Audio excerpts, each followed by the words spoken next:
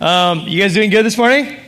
I was looking for the verse in Scripture just now because the one that talks about, I think it's in Psalm 139 that talks about God is there with me in my waking and in my sleeping. Is it Psalm 139 that talks about that? I was kind of browsing around for that. But I just thought how good it is because I woke up this morning and I got an earlier start on the day and I got here to church a little bit earlier and everything. And I realized it wasn't even like morning yet. It was still like nighttime. Like it's actually dark at like 6, even 6:30, right? It's getting, the days are shifting and it's like staying darker later. And I came this morning, I'm like, wow, I'm tired and I'm here. But God is with me in my waking, you know. He's with me and when I go to sleep. He's with me guarding my dreams, giving me good dreams of Him all night long. And then just even in the morning when it's like, oh, it's so hard to get up. I'm like, you know what? God's here with me. It's all good. You know, it doesn't matter how I'm feeling, starting the day off right with Him. But it was a good morning this morning. I got a good sermon for you this morning. We are talking about being hope in the world, yeah? And that's a theme this year. And I hope you guys are excited about that. Are you guys excited about being hope in the world this year?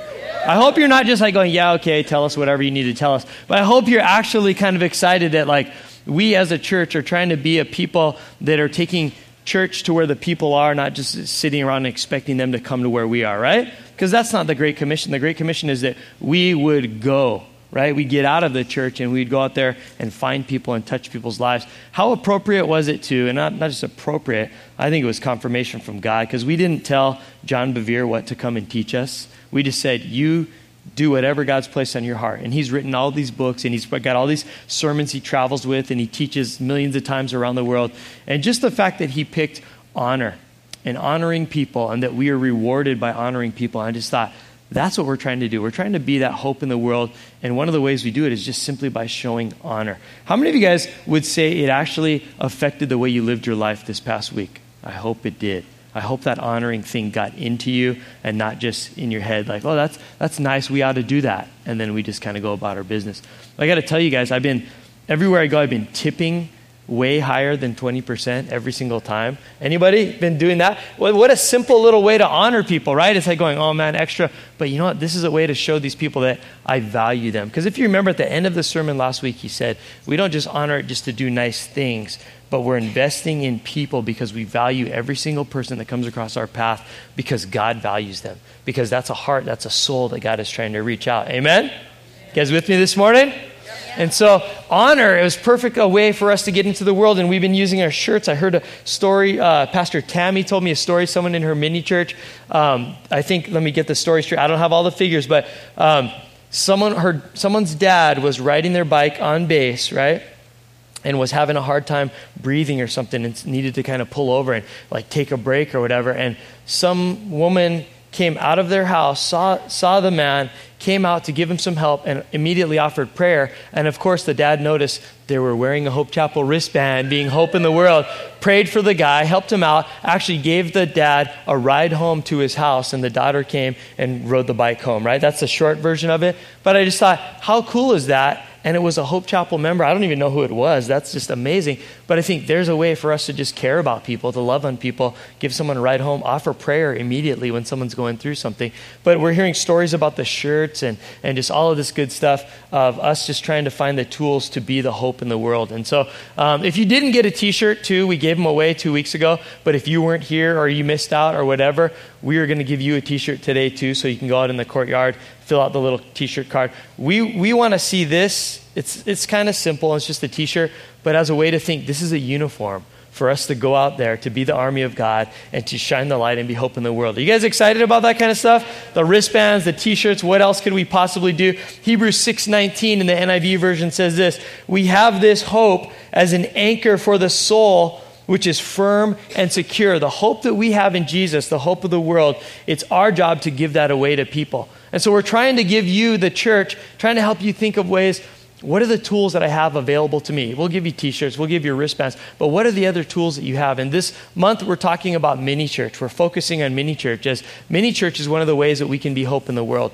Mini church equips us. We believe in mini church, but did you know that you can actually use your mini church as a tool to reach people? That a lot of us have friends, I have friends like this, that they know I'm a pastor, but they would never want to come to church because that seems so holy and religious, and they don't feel like they could feel comfortable at a church. But you know what's real easy is a kind of a simple step. Well, would you be willing to come to like my mini church? Oh, what is that? Where do you guys go? What do you do? Oh, it's just at my house. We have snacks. Oh, you have snacks? Yeah, it's in my living room. It's just a bunch of my church friends getting together, hanging out and talking. Well, I could probably do that, huh? Yeah, there you go. That's using mini church as a tool to be hope in the world. First step before they come into the church, which our church isn't even that big and crazy and holy. It's a tent, right? It's like, should be pretty easy. But how could we use mini church as a tool, or just not just in inviting, but what about those of you that are already in mini church and you say, how could my mini church be a tool in the world? Maybe you could go and just clean up graffiti at the skate park. Maybe you could just go down to the place where the homeless people live in Waimanalo or whatever. I know several mini churches, they just take the mini church as a tool and they go pray with people and they give them some food and whatever. But more, they're just trying to build on the hope of Jesus Christ and get people connected. Is this stuff good? But what are the tools we have at our disposal? Every month this year, we're going to pick a new theme, a new tool. This month it's mini church. How could you think and pray? How could my mini church be a tool for hope in the world? But you know what other things we've listed? We listed things like this. Money. How could you use money for 1 month? Just focus on how could I use extra money I have? How could I use money I have to treat someone to dinner, or to go buy something nice for someone, or to lend someone money, or to just give someone money if they need it? What are ways we could use our money as a tool? We got different things like prayer. What if 1 month you just ramped up your prayer life and you got bold and you said, whenever I hear a need or see a need, I'm going to pray right then and there for people on the spot? To some of us, that's a natural thing. To some of us, that's really scary and hard. But if we commit to that and go, God, this month, I'm going to try and use prayer. But what about simple things like this? Your car. A lot of us have cars and we drive. How could you use your car as a tool to be hope in the world? You give someone a ride. You run errands for someone. I don't know what we could do, but we're trying to focus on different things. How could you use social media for 1 month? Focus on social media. Get a little bolder and out there on Twitter or on Facebook or on whatever. You start counseling people. You start giving people light. You start posting scriptures. You use it in a way that's going to draw people to Jesus Christ. Because remember when we said hope in the world, all it is introducing someone to Jesus?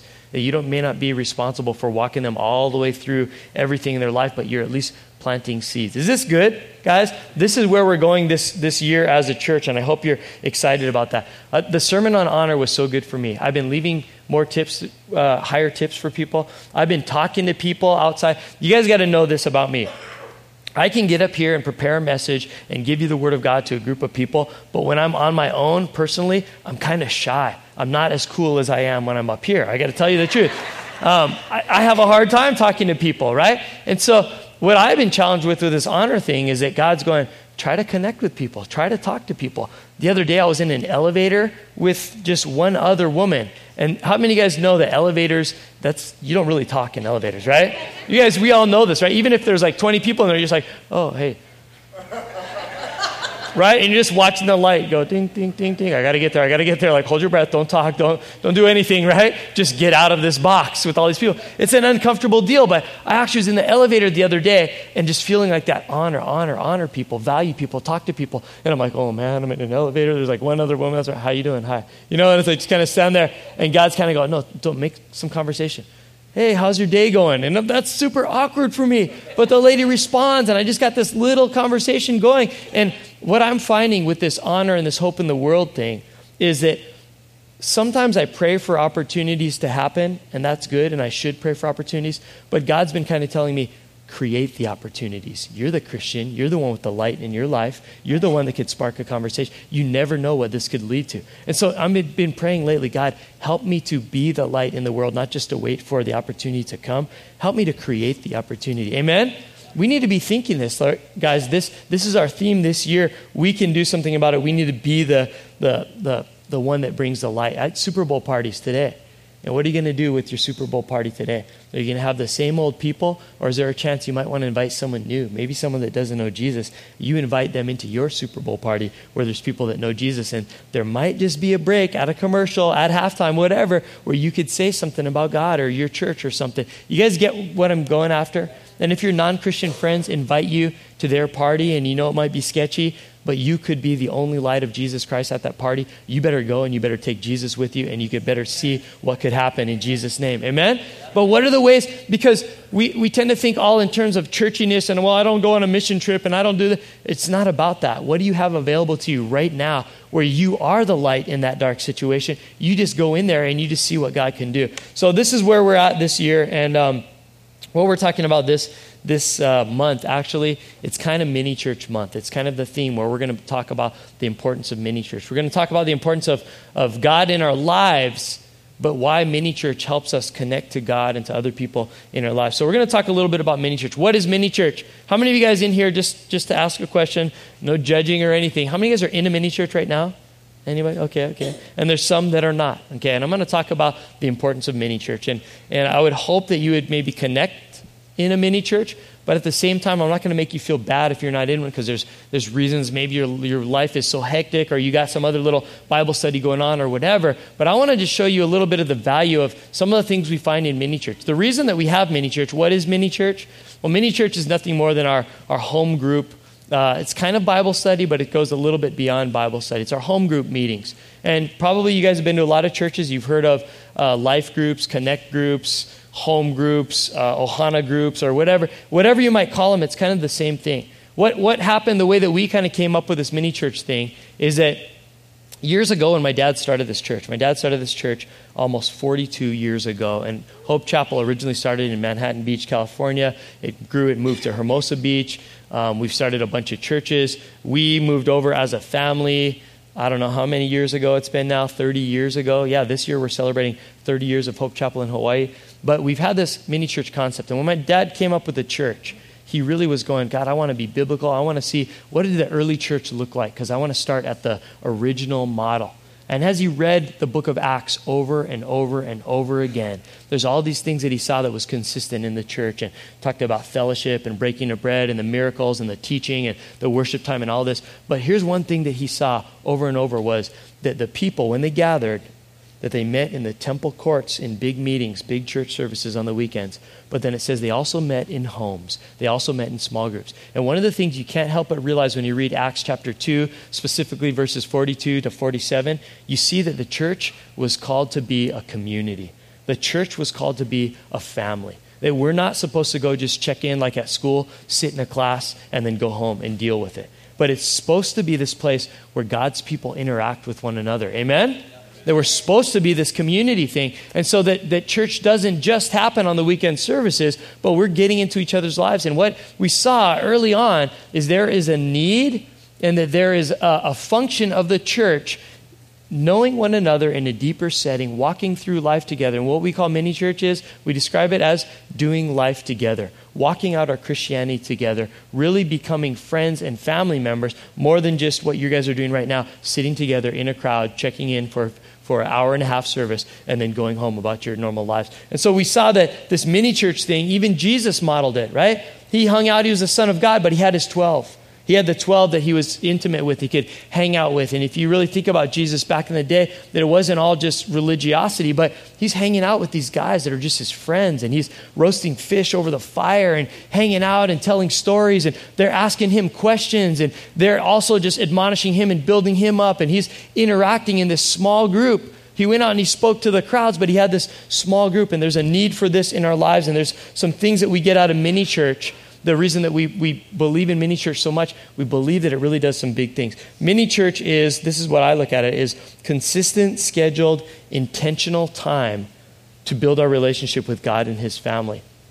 We've got a video that shows you how good mini church is in people's lives in our church. And I hope that you guys would kind of catch the vision and want to be connected. If we got this video ready. We got the video?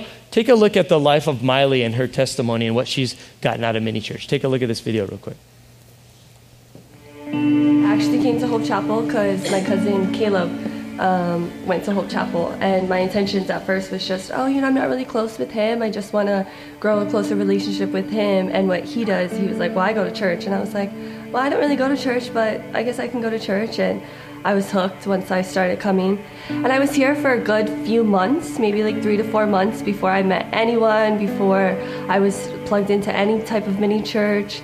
I was just praying. I was like, okay, well, I want friends. Like, I love it here. I just feel the spirit, but I don't talk to anybody. I feel like such a loner. I have no friends. Like, Pastor Tammy actually prayed over me one Sunday and was like, you're going to find a mini church. The next week, I got plugged in with Tim and Holly.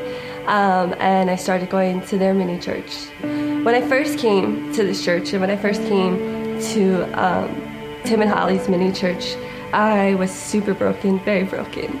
And I was just living my life every day, then thinking that life is fine, there's nothing more to life than this. But I found God, and He just overwhelmed me and just poured out all of His love to me. I was like, there's so much more to life. There's so much more reason to live. Because I was really, I was in my darkest place, at my ends.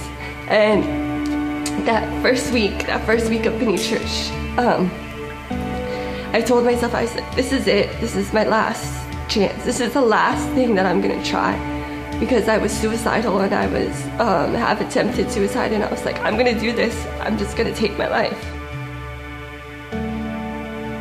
And it was just amazing, just walking out of there from mini church that first week.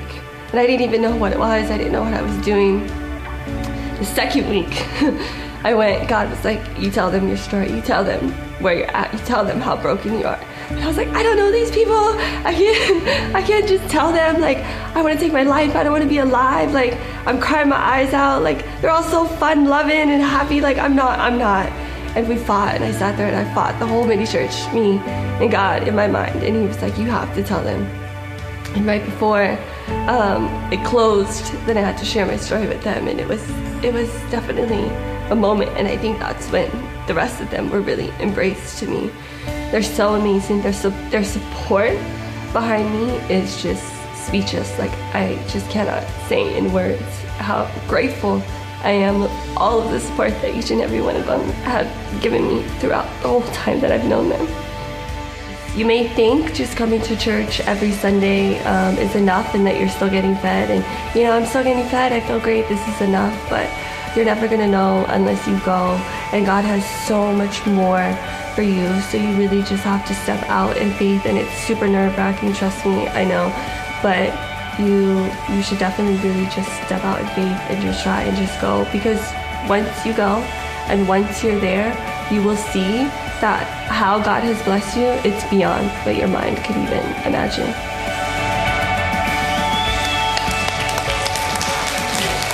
That's good.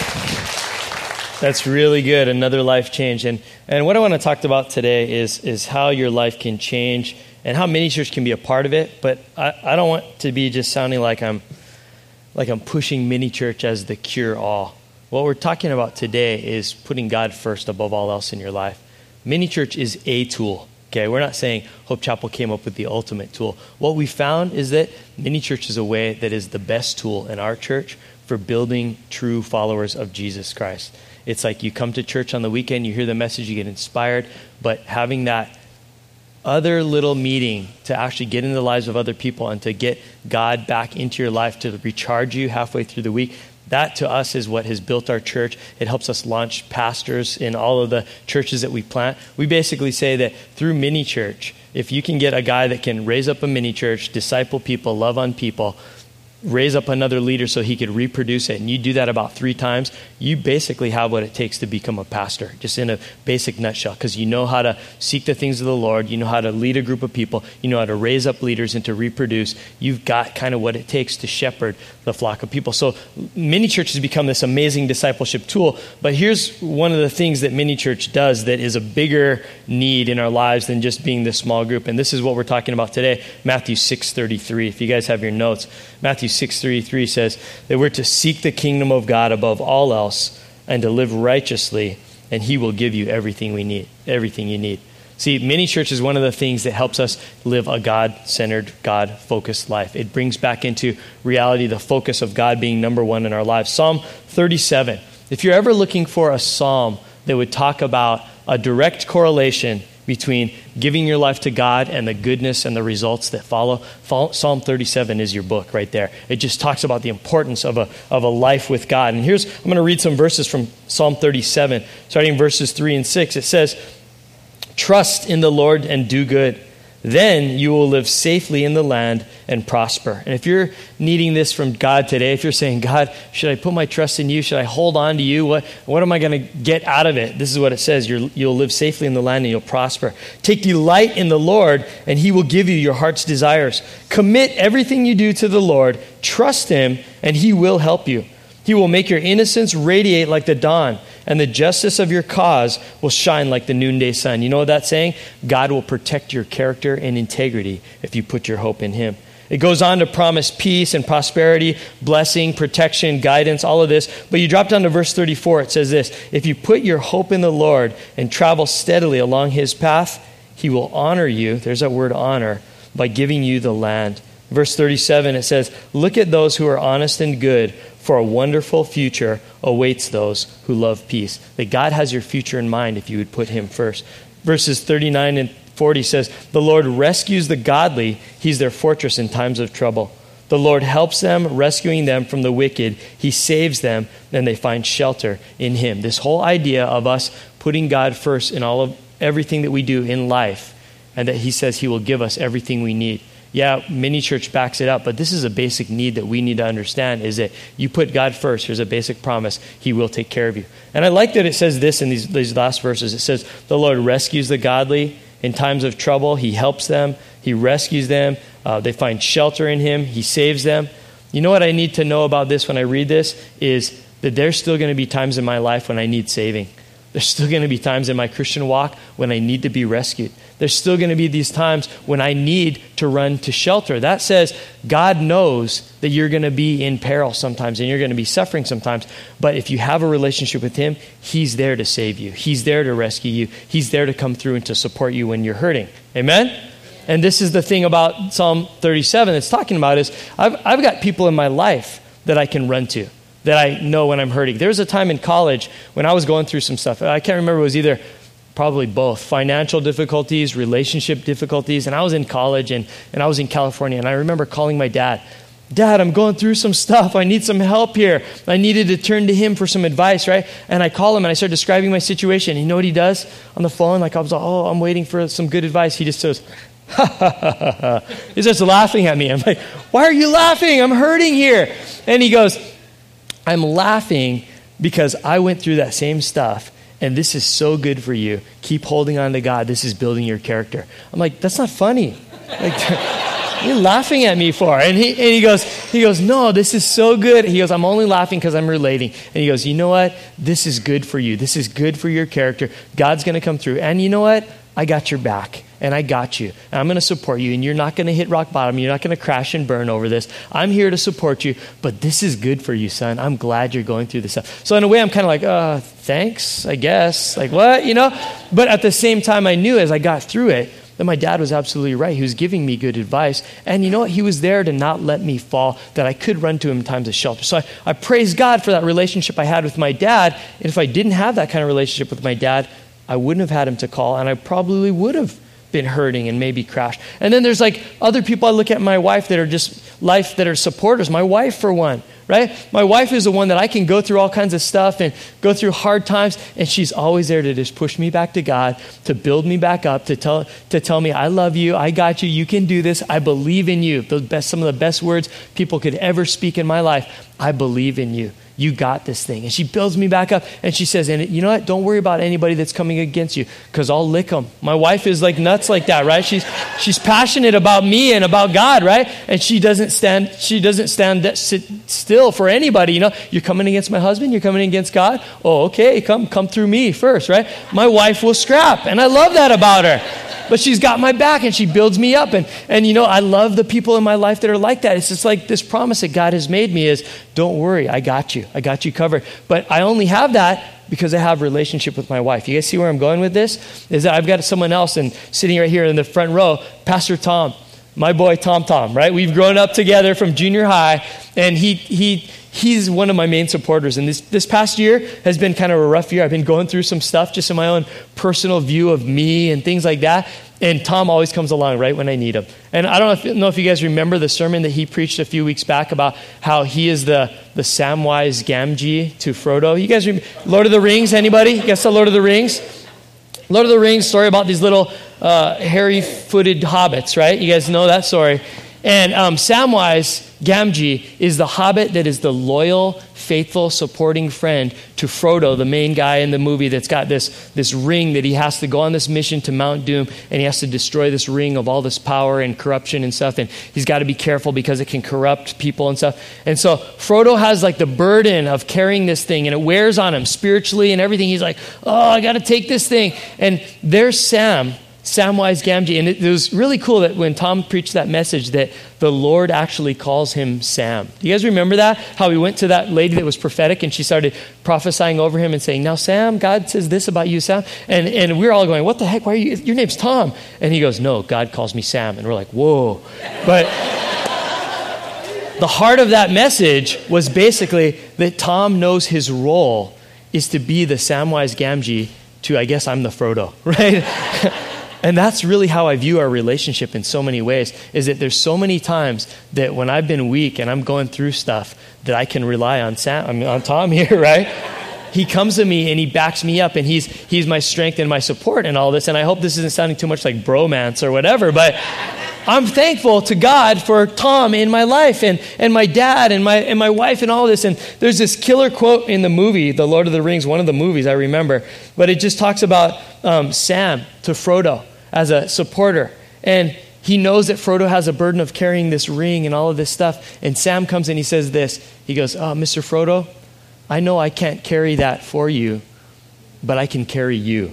And he grabs Frodo, right? And he like takes him and he helps carry him and walk him. And I just think, man, I'm so thankful for Tom. I'm so thankful for my wife, my dad, my friends around me that support me. But here's the thing that we got to understand first and foremost above all this Psalm 37 stuff, is that God is the one that gave me those people, because God ultimately is the one that has my back and is supporting me.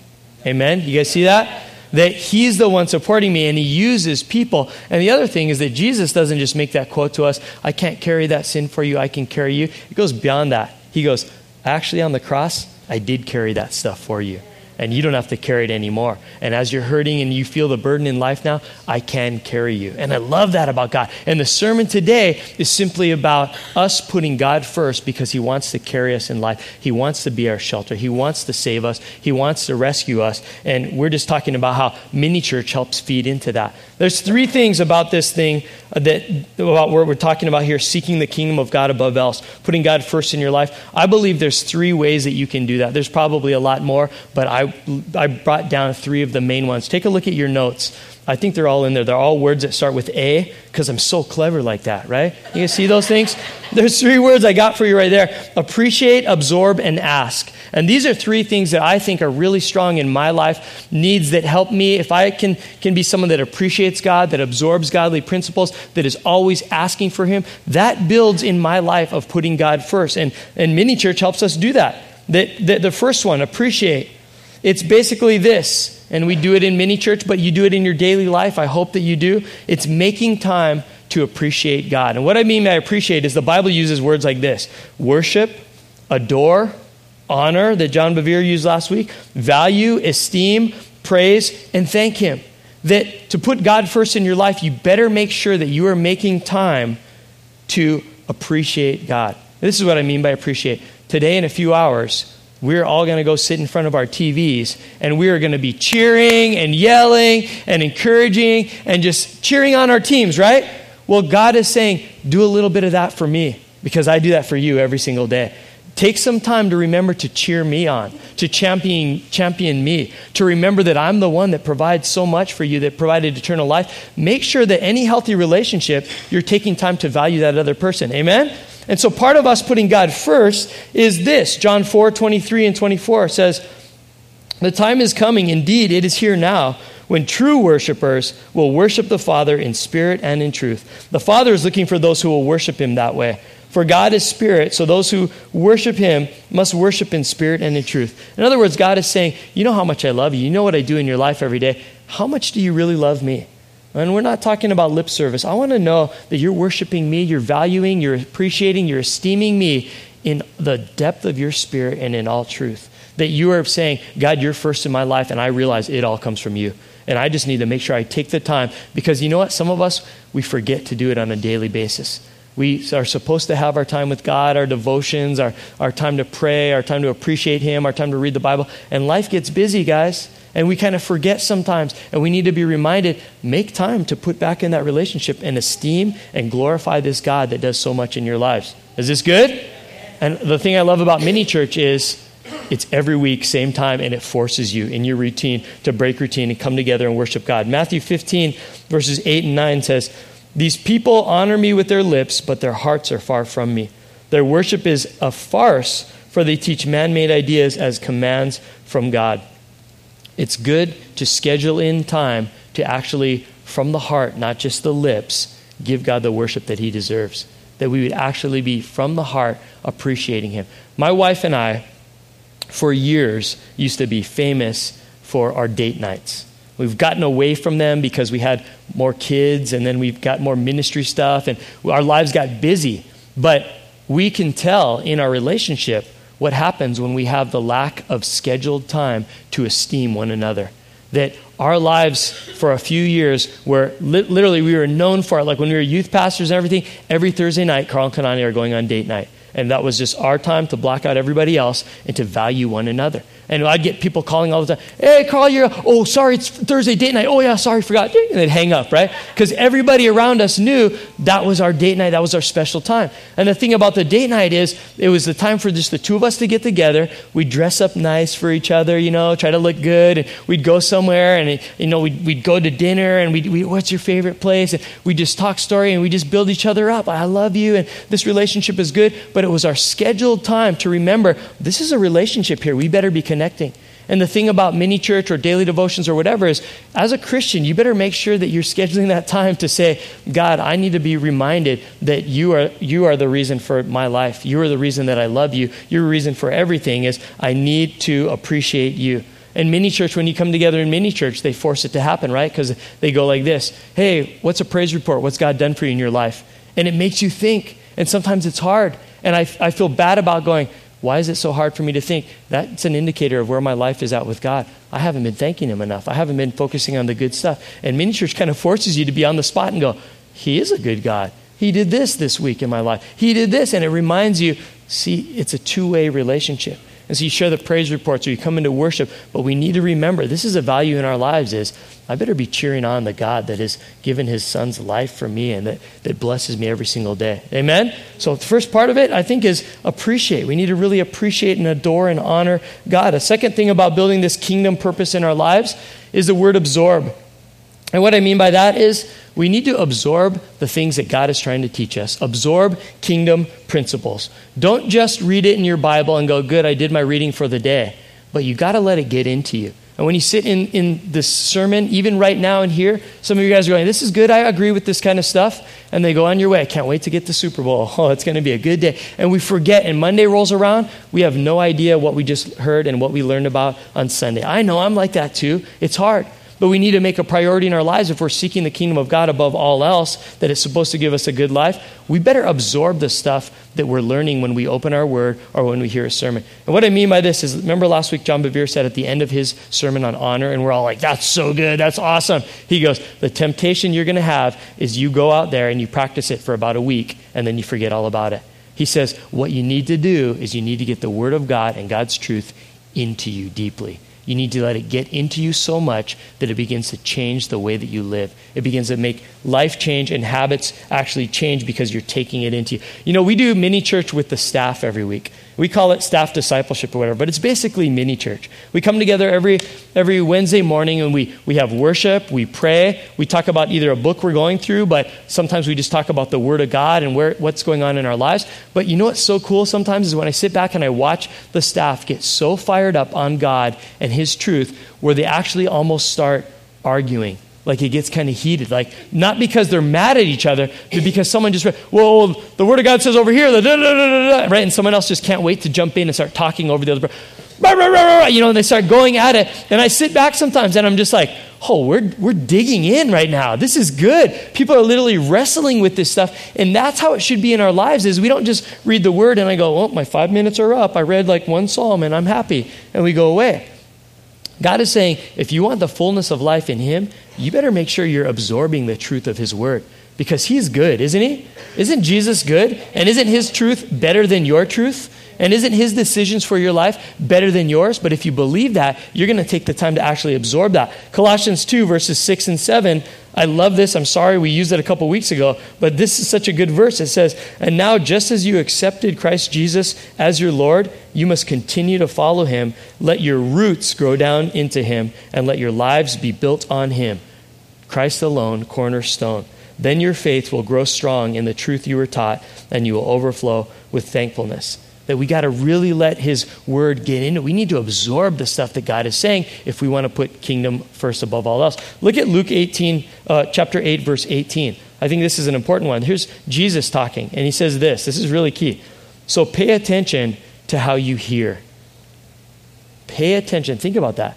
Pay attention to how you hear.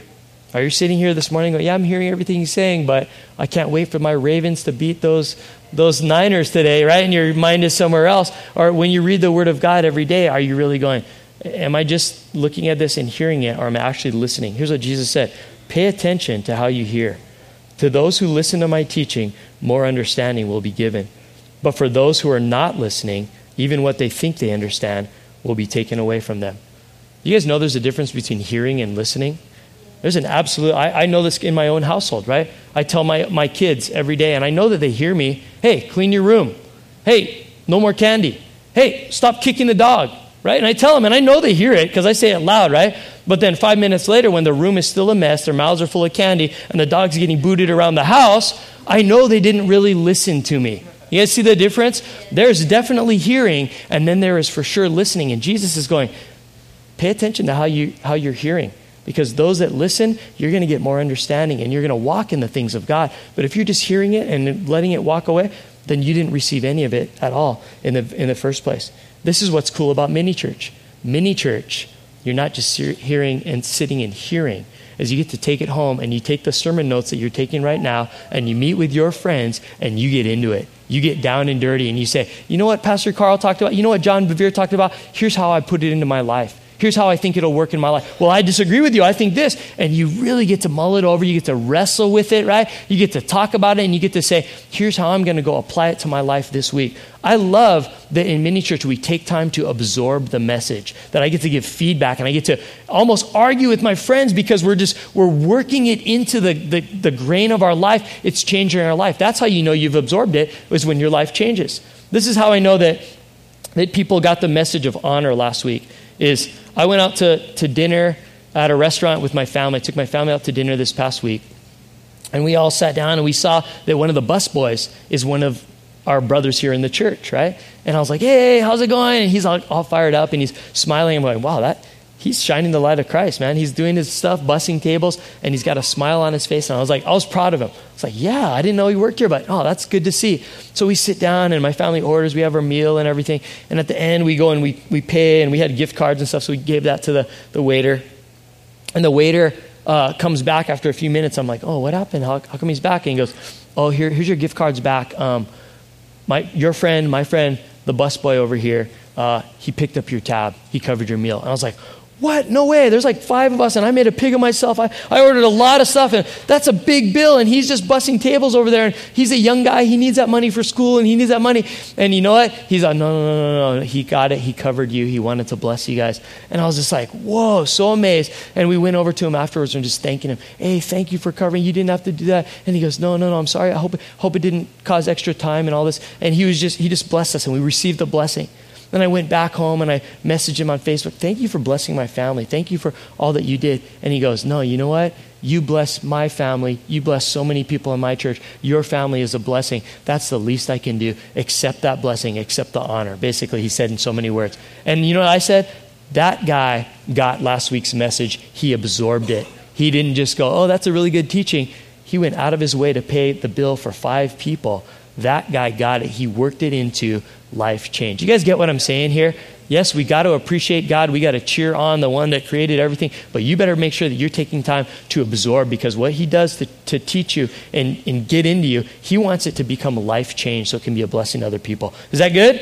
So we need to learn to absorb. Just like the girl Miley in the video, she said, I was listening to God. I heard him telling me, open up and share with these people. And she goes, no, I don't want to do it. And she wrestled with him. Do you hear what she said the whole time? Me and God were fighting. In my mind, we were fighting. And finally, she let the truth of God absorb into her life, and she opened up to these other people. And she said, what? It saved her life. It changed her life, because she let what God was trying to teach her get into her to the point where she would actually act on it. We need to absorb the word of God. And the third thing we need to do is we need to ask. We need to be people that would ask from God, ask for our needs, ask for healing, ask for strength, ask for encouragement, support, power, the gifts, all the spiritual recharge that we need. God, I need another dose of you. I need some help here. We need to be a people that would ask. Why? Because that shows our dependency on God. That shows that we're putting God above all else when we're saying, I'm not looking to this person or to this bottle or to this technology or to this book or anything. I'm not looking to anything else to answer my problems. I'm looking to God, the King of Kings. He is the Lord of my life. I'm seeking him first. And so when we become a people that ask, we're basically telling him that. Matthew 7:7 says, keep asking, keep on asking, and you'll receive what you ask for. Keep on seeking and you will find. Keep on knocking, the door will be open to you. For everyone who asks receives, everyone who seeks finds, to everyone who knocks the door will be open.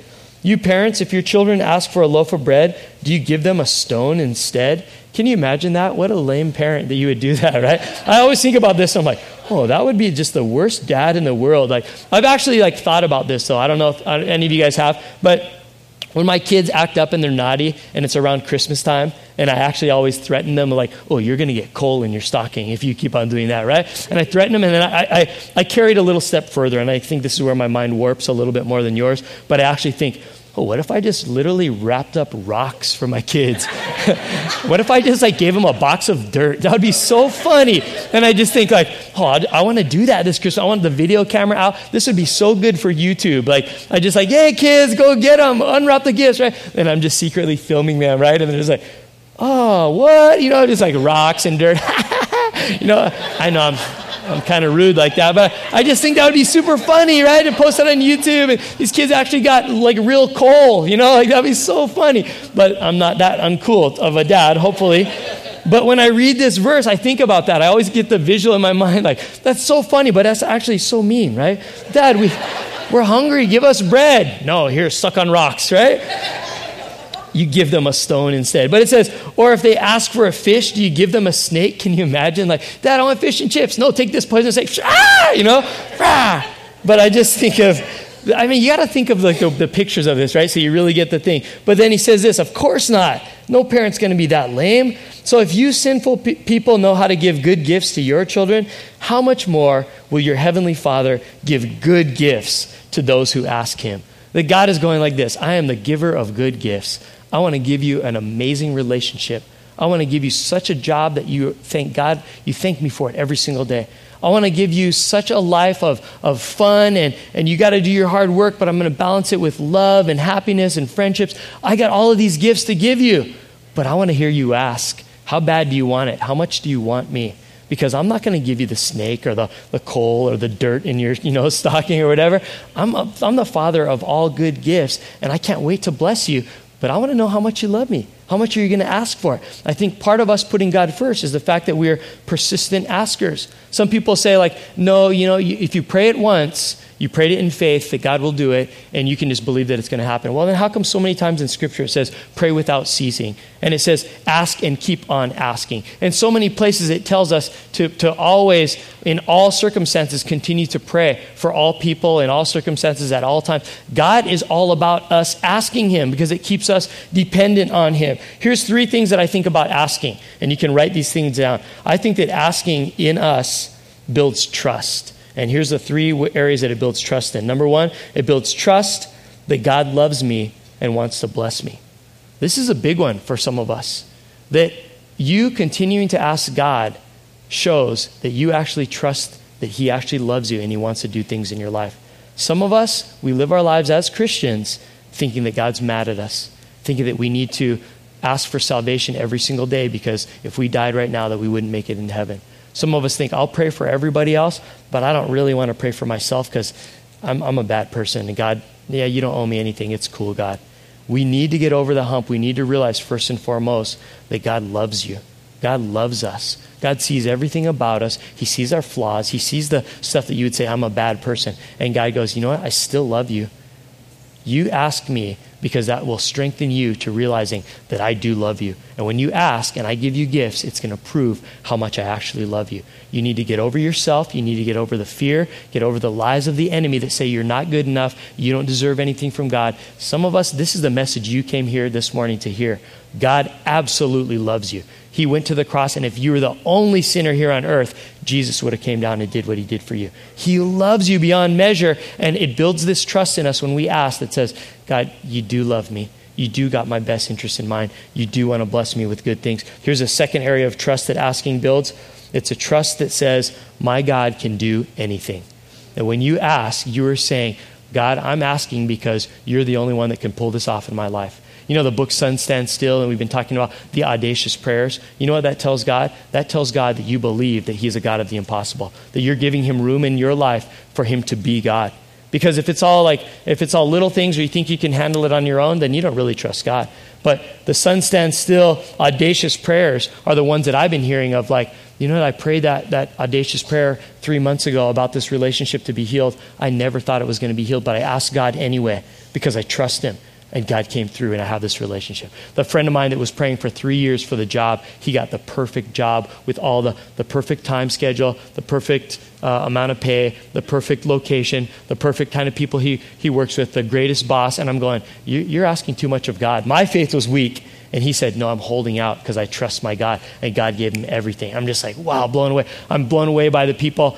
I know Trevor Fergie, our very own worship leader, pastor, he was up here and he recently prayed the Sun Stand Still prayer. God, me and my wife and our little boy, we would love to own a house and we would love to own it sooner than could be. Well, right now he's in escrow. He's signing papers. He's on his way. Hopefully in a few days, Trevor is going to be the owner of a single family home. Isn't that so cool? And in Kaneohe with his family. And guess what?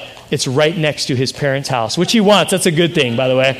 Some of us are like, no, that's a bad thing. But for him, he's like, that's so awesome. I'm with my family, and my mom cooks unreal, and we're going over there every night for dinner. But you know what?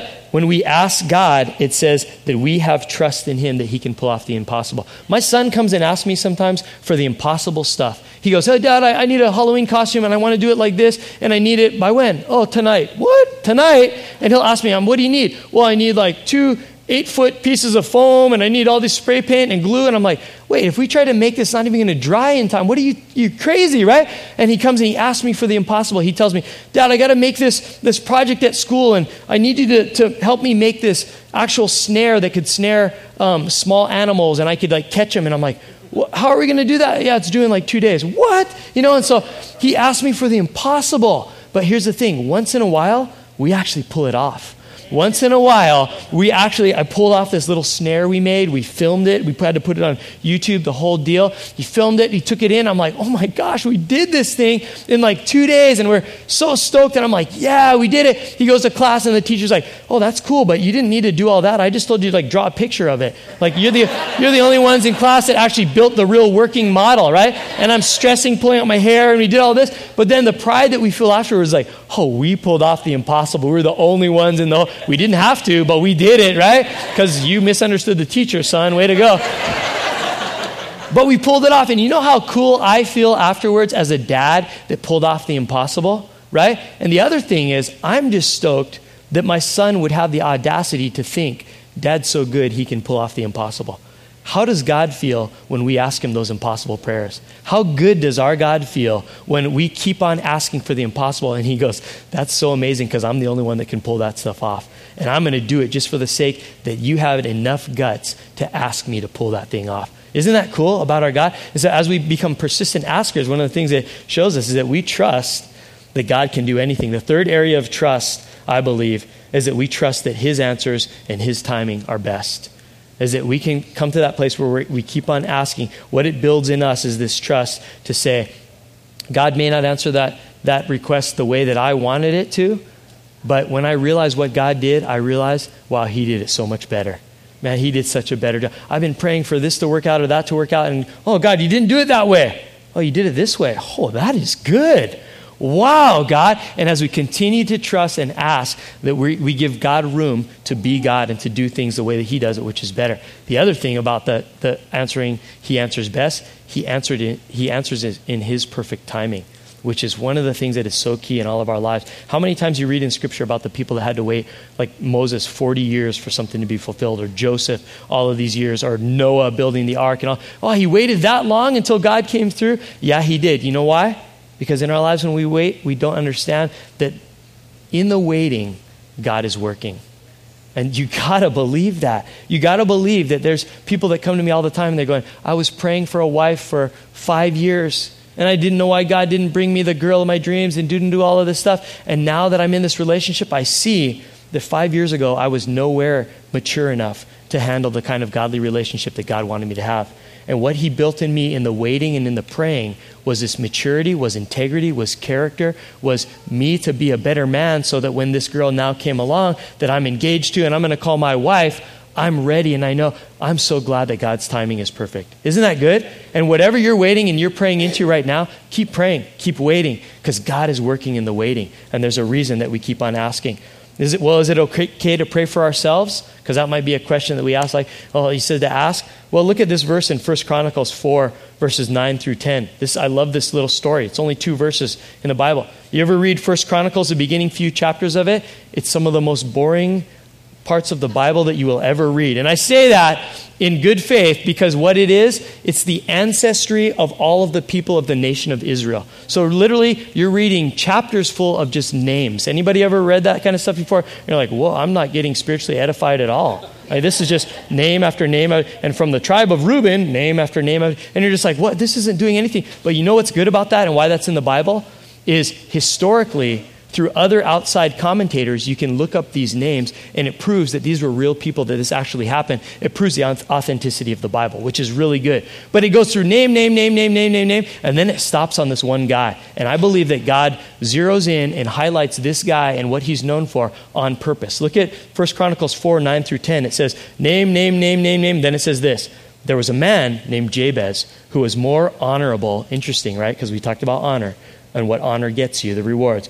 Jabez, who was more honorable than any of his brothers. His mother named him Jabez because his birth had been so painful. His name Jabez actually means distress or pain, or the mom was basically going, I was in suffering when I gave birth to this kid. You know, she's just like, oh, get him out of me. Oh, you're Jabez. You're painful, right? So the poor guy's named Pain, right? He's named Distress.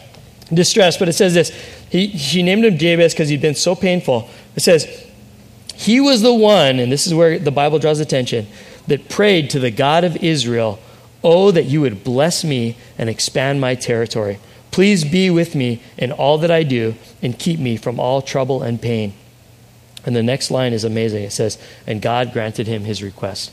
I think the scripture is specifically making note of this and highlighting this, that here's a guy that asked for prayer for himself, his own blessing, for his territory to be expanded, for him to be protected, for God to be with him. And it says, God liked that prayer. God granted his request. I think it highlights that in all these lists of names to tell us God wants to hear us pray for ourselves. It's okay. Should you pray for everybody else? Yes. Pray for authorities, pray for your friends, pray for the needs of the world. But God says, you're my kid, and I want you to know that I'm a good dad, and I love you as well. And when I answer your prayers, then you're able to give more testimony to other people about how good of a God I am. Amen? That he actually singles out Jabez. It says this in Psalm 50, verse 15. He says, then call on me when you are in trouble, personally, and I will rescue you. And here's the reason why. You will give me glory.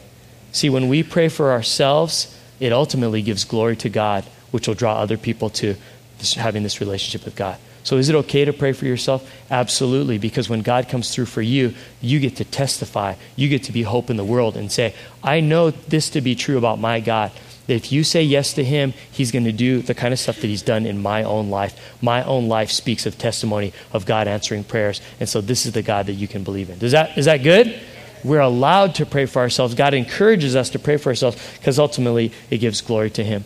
Mini church and all of this is a way that teaches us to appreciate God, schedule time during the week, schedule time to absorb and to wrestle over it, schedule time to ask God, because I think during the week a lot of times we're so busy we forget to ask for things for ourselves. We come to mini church and they say, hey, what prayer requests do you have? What are your needs? And people lift them up with you and they encourage you to go to God. But I believe the appreciating, the absorbing, the asking also is into this relationship that says, God, I'm seeking you first and foremost above everything else in my life. Is that a good word this morning? Let's remember to do that on the Super Bowl Sunday. Let's bow our heads and pray. God, we love you and we thank you that you are number one in our lives.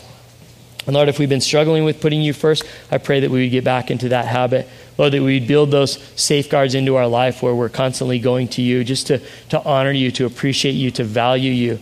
Father God, that we would be a people that would absorb the truth that comes out of your word, that comes out of sermons that we hear, that comes out of people speaking into our lives, Lord, that we wouldn't just hear it and agree with it, but we'd listen and we'd take it in, and Lord, we'd be given more understanding and more blessing in life. And that, Lord, we would be a people that would persistently be asking and keep on asking. Lord, it builds so much trust in who you are, and it establishes our relationship with you. It allows you to come through in ways that we never would have thought possible if we hadn't put our trust in you, Father God. I pray that we as a people would continue to Lord, just to value mini church, to value small groups, to value the relationships you've given us where we can come and we can really get closer to you. Lord, I pray that we would continue to be hope in this world.